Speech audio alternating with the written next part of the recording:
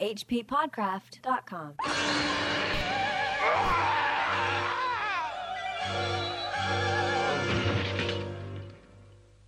Welcome to the H.P. Lovecraft Literary Podcast. I'm Chad Pfeiffer. And I'm Chris Lackey. We're going to dig into a double feature again this week, but before we do that, just had a quick announcement to make.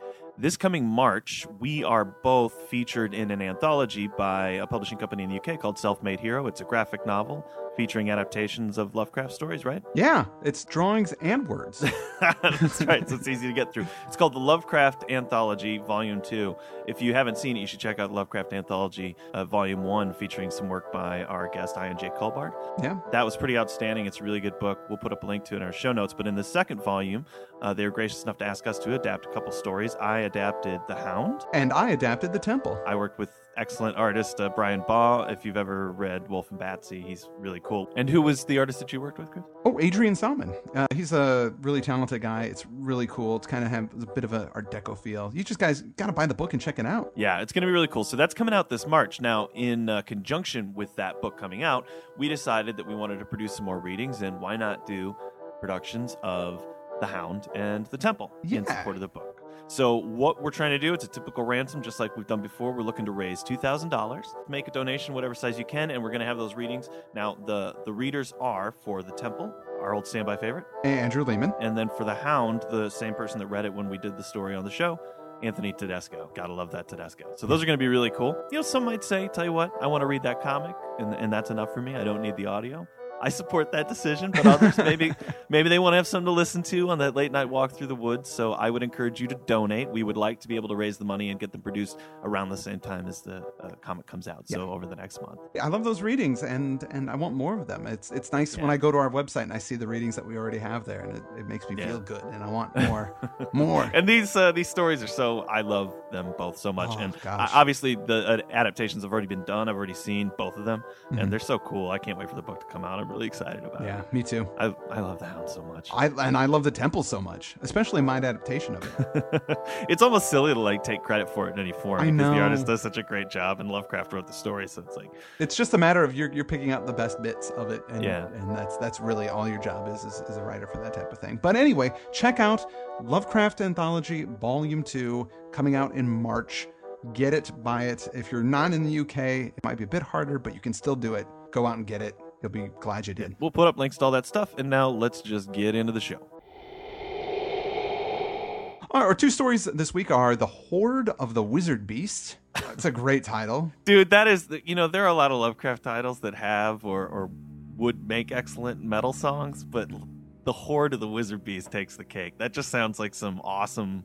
In the land where the wizard beast holds dominion, magic is the weapon of choice. Yeah, it sounds like a Man of War song. Yeah, Man of War. Where they always have meaningless phrases strung together. When love becomes death, your dreams will come marching. The wizard beast laughs at the rain. I want you to continue, but I guess we should really get on with it. Yeah. Well, the other story is another great metal sounding. The Slaying of the Monster. The Slaying of And it's only very loosely story. I mean, it's only flipping 5 paragraphs long. The Slaying of the Monster. Yeah, it's very short. And these are both done with R.H. Barlow. We'll get into both of them. They're pretty short, but why don't we just do some biography up front? Who is R.H. Barlow? Well, R.H. Barlow was a writer, poet, artist, sculptor, collector, scholar, publisher, and he eventually became H.P. Lovecraft's literary executor when Lovecraft died. Right. Yeah. But how they met was, now at this point in Lovecraft's career, he had a huge group of fanboys, basically, that would write to him, and he would write back. And that included guys like Robert E. Howard and Robert Bloch and a bunch of others. This is where things get weird. This is, when I was reading this, it kind of tripped me out a little bit. When he first started writing Lovecraft, he was 13 years old. This was in 1931. Barlow was, yeah. Okay. Lovecraft, with this time, 31, he was 41. So Barlow would have been born around the time Lovecraft started writing. Yeah, in 1918, Late. as a matter of fact. Yeah, okay. But Lovecraft didn't know that he was as young as he was. And, Lovecraft encouraged him to get involved with the National Amateur Press Association, and he got into writing, and he got some stuff published, even as young as he was. In 1934, Barlow said, hey, why don't you come down to Florida, because he lived in DeLand, Florida, and stay with me and my family. Lovecraft goes, well, I don't know if I can afford it, because that's always the case, but he finally saved up the money and went down there. So when he went down there, he discovered, when he met him at the bus station, that he was 16 years old. Like, when he met his family, he met like his mom and his dad, not his wife and his children. I would love to see that independent film. Lovecraft in Florida with a 16-year-old boy, confused, having to stay with the parents. It's really awkward. Now, gosh, this is one of those things. When I read that, I just got that bit of information first, and I thought to myself, that sounds a little peculiar. A 44-year-old man and a 16-year-old boy hanging out together. And then I found out, doing more research, Barlow committed suicide, supposedly because his homosexuality was going to be outed. Yeah, I was reading about this. So he, later in his career, he was chairman of the anthropology department at Mexico City College. He had moved to Mexico in the 40s. And at the university, he was afraid that somebody was going to out him. Some disgruntled student was going to out him as a homosexual, right? Yeah. This was interesting. William S. Burroughs was a student of Barlow's at the time, and in a letter that he wrote to Allen Ginsberg, he wrote, "Queer professor from KC, Missouri, head of the anthropology department here at MCC, where I collect my $75 per month, knocked himself off a few days ago with overdose of goofballs. Vomit all over the bed. I can't see the suicide kick." So he was probably struggling with his sexual identity most of his life. Yeah. Now, I heard that first, so that when you told me about this trip that Lovecraft took, I guess I didn't put it together that he would have been a teenager and Lovecraft would have been in his 40s. It is odd, but I mean, Joshi in Lovecraft Alive, goes into a lot of detail about the stuff that they did when they hung out, which was... Because he was there for a while, right? He was there for 6 weeks. He stayed with him for 6 weeks. And Lovecraft was totally broke at this time in his life, so Barlow's parents kind of fed him and took care of him and stuff while he was there the whole time.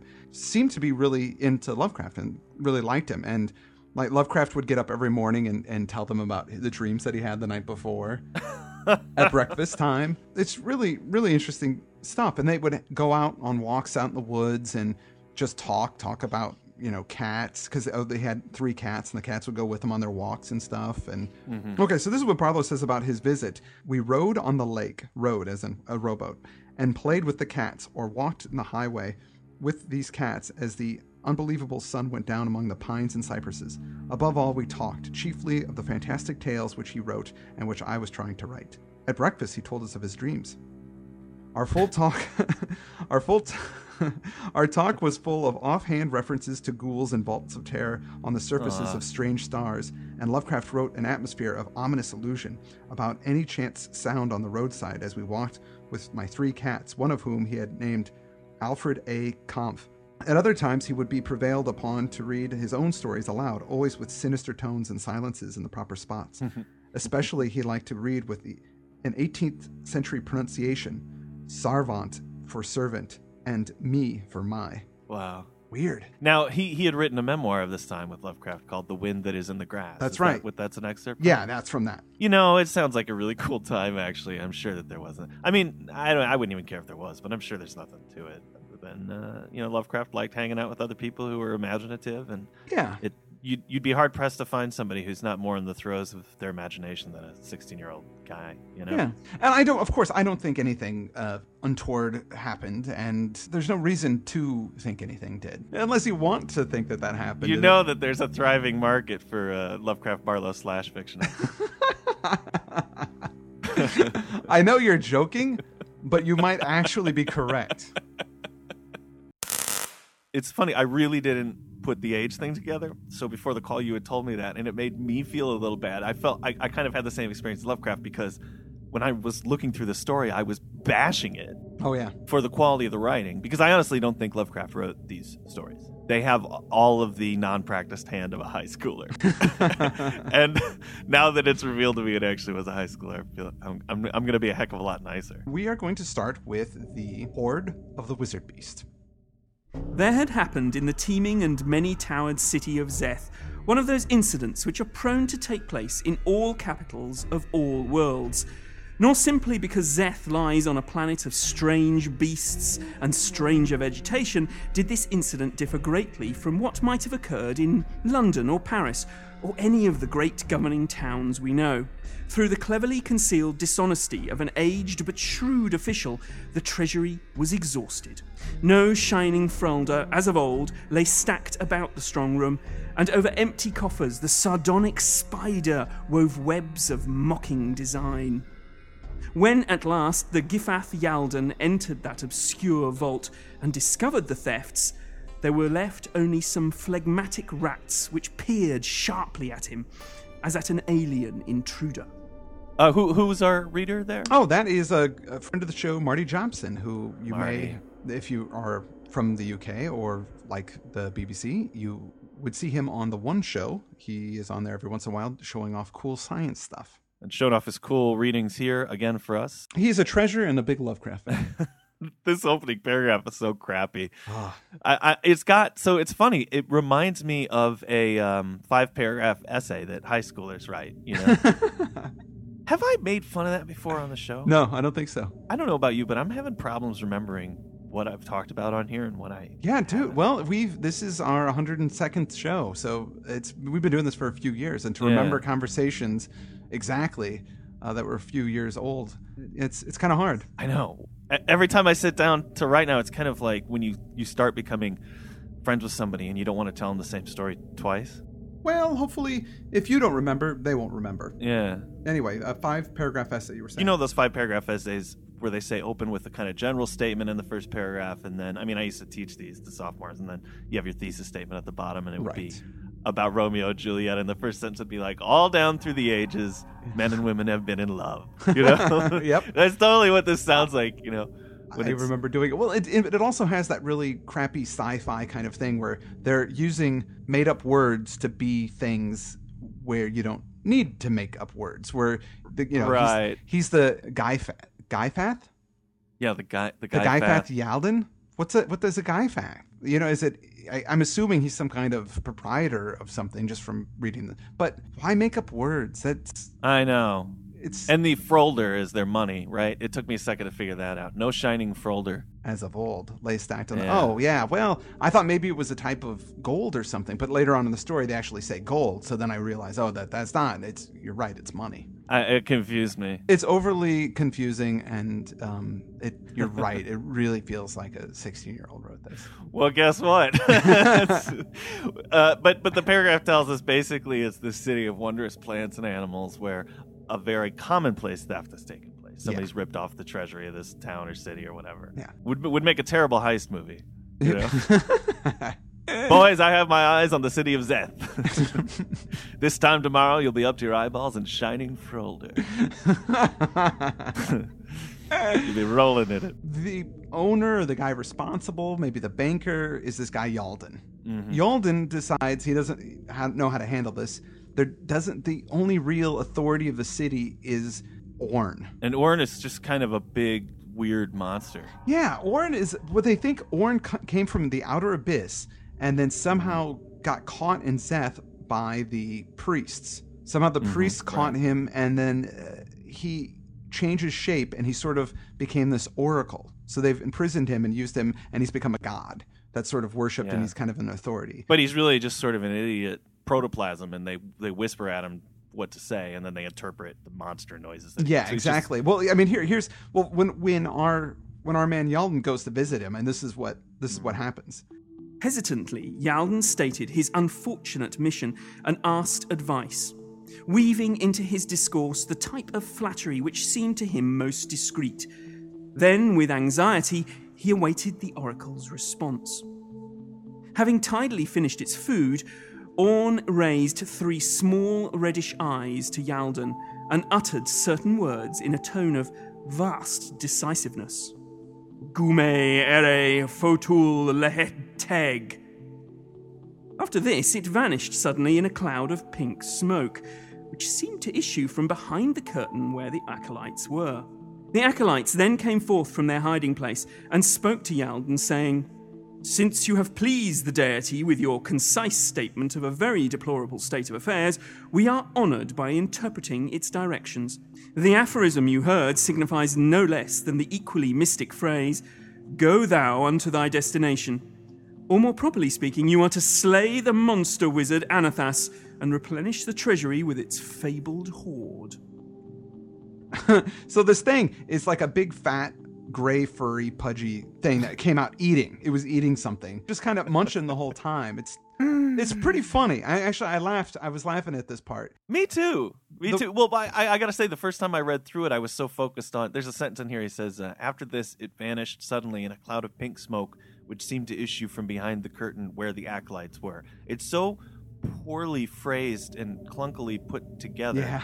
That's kind of what I was focusing on. Now, when I went through it, when I read it again this morning, actually, this is pretty creative. This big monster that's just kind of a stupid figurehead that the priests are whispering to. And then the priest, look, the monster didn't say anything. They're just kind of putting one over. Yeah, they're totally putting one over. On and then they tell him, he's like this banker guy, and they go, oh yeah, you need to go out and kill a monster wizard, Anathis, and get his treasure to replace the treasury of the money stolen. It's like, what? That's terrible advice. That doesn't help him catch the people that stole, or anything. No, they're just go steal from somebody else.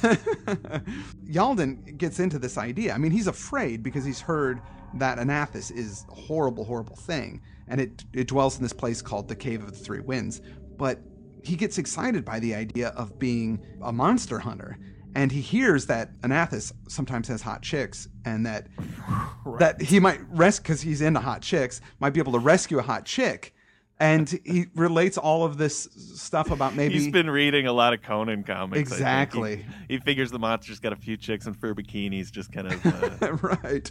And it's lounging funny around up there. Yeah. And this part, I'm laughing actually. This is a funny part here. Well, it's funny, but I mean, isn't it also that?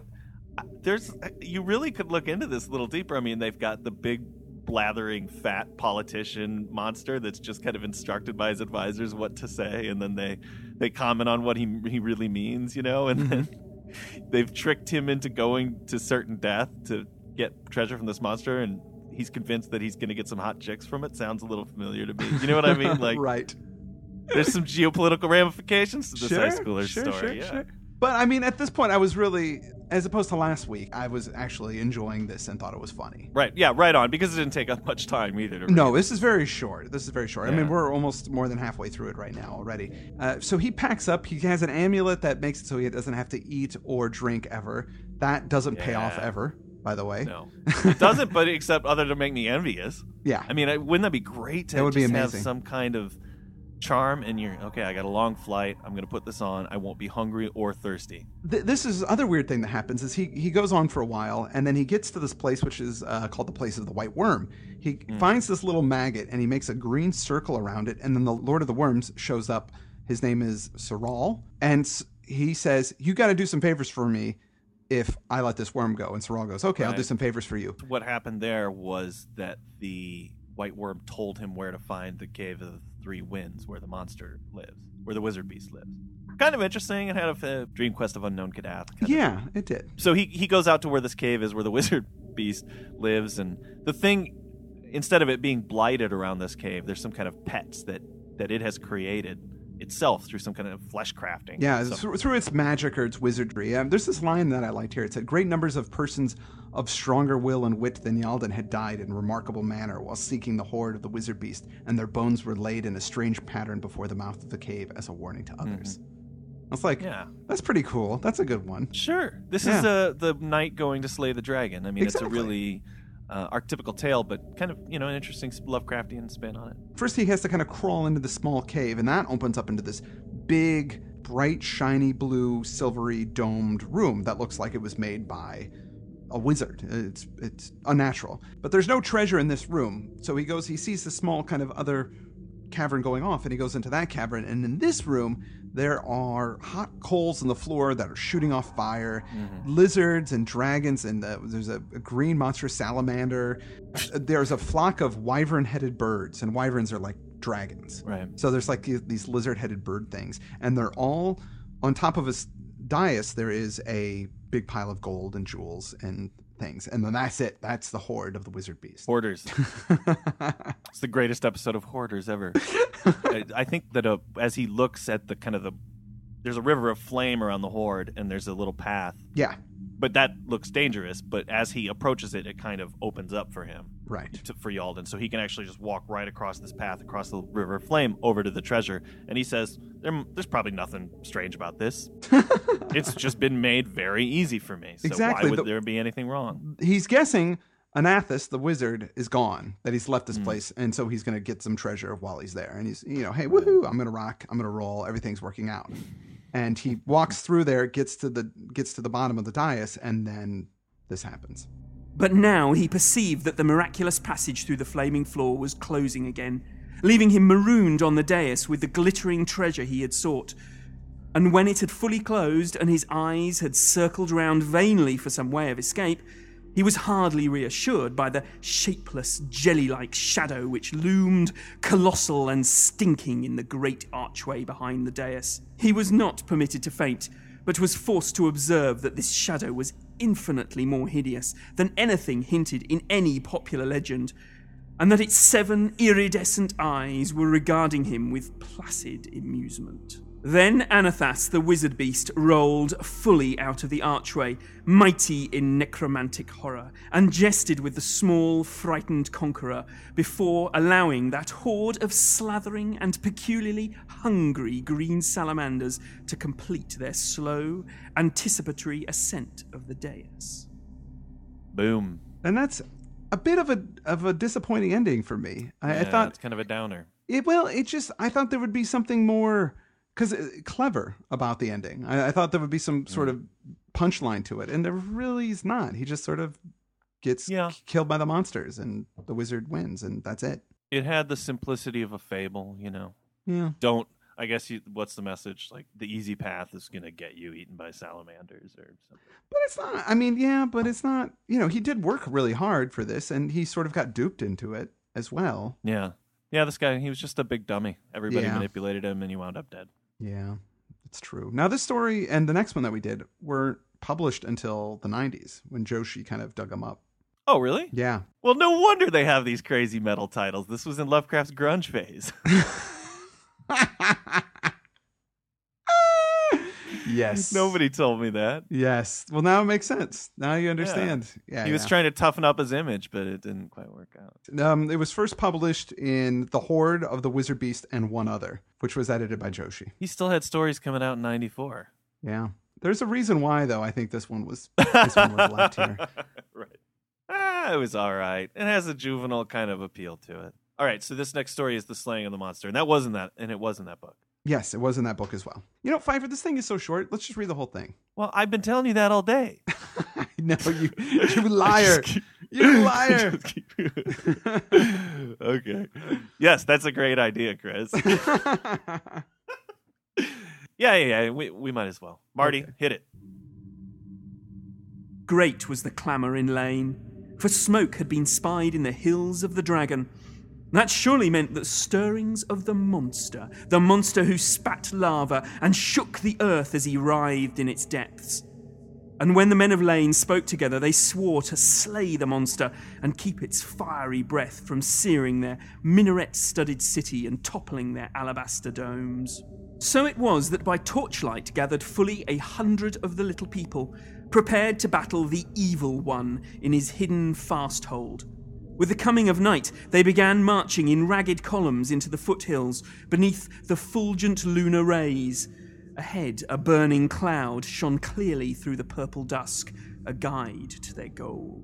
For the sake of truth, it is to be recorded that their spirits sank low long ere they sighted the foe, and as the moon grew dim and the coming of the dawn was heralded by gaudy clouds, they wished themselves more than ever at home, dragon or no dragon. But as the sun rose, they cheered up slightly, and shifting their spears, resolutely trudged the remaining distance. Clouds of sulphurous smoke hung pall-like over the world, darkening even the new-risen sun, and always replenished by sullen puffs from the mouth of the monster.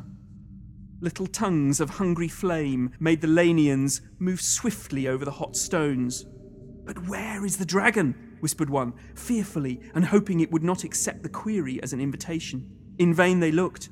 There was nothing solid enough to slay. So shouldering their weapons, they wearily returned home, and there set up a stone tablet graven to this effect. Being troubled by a fierce monster, the brave citizens of Lane did set upon it and slay it in its fearful lair, saving the land from a dreadful doom. These words were hard to read when we dug that stone from its deep, ancient layers of encrusting lava. There you go. It's kind of a twist at the end. Yeah, well, sort of. Some guys, this village is threatened by a dragon. They decide they're going to go up and kill this dragon. But it's just a volcano. It's a volcano, yes. That's the impression I get. They go up there to kill the dragon, and they can't find the dragon, but they find this phosphorus smoke, and there's little bits of fire shooting up. They can't find the dragon. They come back and they claim, hey, we slayed the dragon, we rocked, we did everything we could. And then, of course, that was found underneath solidified lava. Yeah, so they did get rained down on. Yeah, they got killed. Now, I wasn't sure... When I first read it, I go, wait, this is a volcano, right? But I wasn't sure if it was actually literally, maybe there was a dragon that lived up there, and the dragon came down and breathed lava all over everybody and killed them. Yeah, well, that works on several levels. I don't know. I just figured it was a volcano. I mean, I actually found it kind of interesting that they went up there, and they couldn't find the dragon, and they just said, hey, you know what? Tell everyone we killed a monster. Why not? You know, they're all lying about stuff all the time. Like, we killed a monster. Yeah. Something about that, I almost wish there wasn't that little twist at the end. I found that kind of amusing. Oh, the guys just went up and claimed that they killed the monster? Yeah, they just made an agreement. Yeah. You know, we're going to lie about what we did here. Yeah. So I guess people would do that. But you need everybody to be on the lie, because once one dude spills the beans, it's over for everybody. Maybe that's what happened. Maybe everybody turned on each other until finally somebody dynamited the volcano. I'm using like silent movie logic. I don't think dynamiting a volcano will make it erupt. No, I don't. Please, nobody write in to tell me I'm wrong about that. By the way, I did want to correct something though. A couple of episodes, weren't we talking about? I said something really stupid about Lovecraft being sexist because he was racist or something like that. Oh, right, yeah, because it was the Oriental business. Right. When he says Oriental, what I thought is he meant the Far East, but that's not what that means. I knew that from before. We've talked about that. It was a stupid mistake that I made. That when he means the Orient, he means the Middle East, as in all of Judeo-Christianity. So he wasn't saying anything racist. He was just saying that he thought that mistreatment of women was something that was institutionalized in those cultures. That's all. Yes. Sorry, we made a mistake. And now we're finally owning up to it. Actually, on the forums, I've owned up to it and apologized for doing that. And we have great forums, so if you're interested, go on over there, check them out, and there's lots of cool conversations going on. And we're always saying mea culpas on there because of the thing. But that's it. That's all we have really for this. We're going to have a few more R.H. Barlow stories. Yeah, next week, what do we have? Are those Barlow stories? Next week we have The Book and the Tree on the Hill. Yeah, no, those aren't. Are those collaborations? One's with Dwayne, the other one is not. Dwayne, I don't know why I'm on a first name basis with Dwayne, but Dwayne... What's the... Dwayne W. Rimmel, or Rimmel. I'm not sure how it's pronounced. I thought that was the last name. Why? I thought that was somebody's last name. Yeah, I mean, that's one of Dwayne's stories. Yeah, folks, we're getting close to the end here. We don't have many more to go, really. And then after we get through the rest of the stories that we have left, and we're going from the fiction page on hplovecraft.com. So the last story on there in his chronological writing is The Night Ocean, which is a Barlow story. It is. We'll cover that, and then we're done. We're going to do another episode after that in which we kind of talk about the experience and things we've learned. Yep. It'll probably be a long show, and then we'll talk about what we're going to do going forward. There will be a show in the future, but yes, we'll save talking about that till then. Exactly. I also want to thank our reader, Marty Jobson, who did a kick-ass job. Thank you for all the reading of these crappy stories. I'm glad that he got to read the whole one, and the second one gave him some time to really go for it. Yeah. I liked it more hearing him read it, actually. He has a delightful voice, and he's a great guy. Don't forget, we have our ransom for the reading of The Temple and the Hound, which will be featured in the upcoming The Lovecraft Anthology, Volume 2, by Self-Made Hero. We're going to have a lot of great artists, a couple adaptations by the team here, and that'll be out in March. Hopefully we have our readings out by then as well. Please contribute some money in any amount, and that'll help us towards producing those readings, going to the studio and doing that, and as well as paying for our server costs to keep producing the show. Yep. We're looking for a target of $2,000. We'll be back next week with the book and The Tree on the Hill, and we'll be glad to talk to you then. I'm Chad Pfeiffer. I'm Chris Lackey. And this has been the H.P. Lovecraft Literary Podcast. At hppodcraft.com.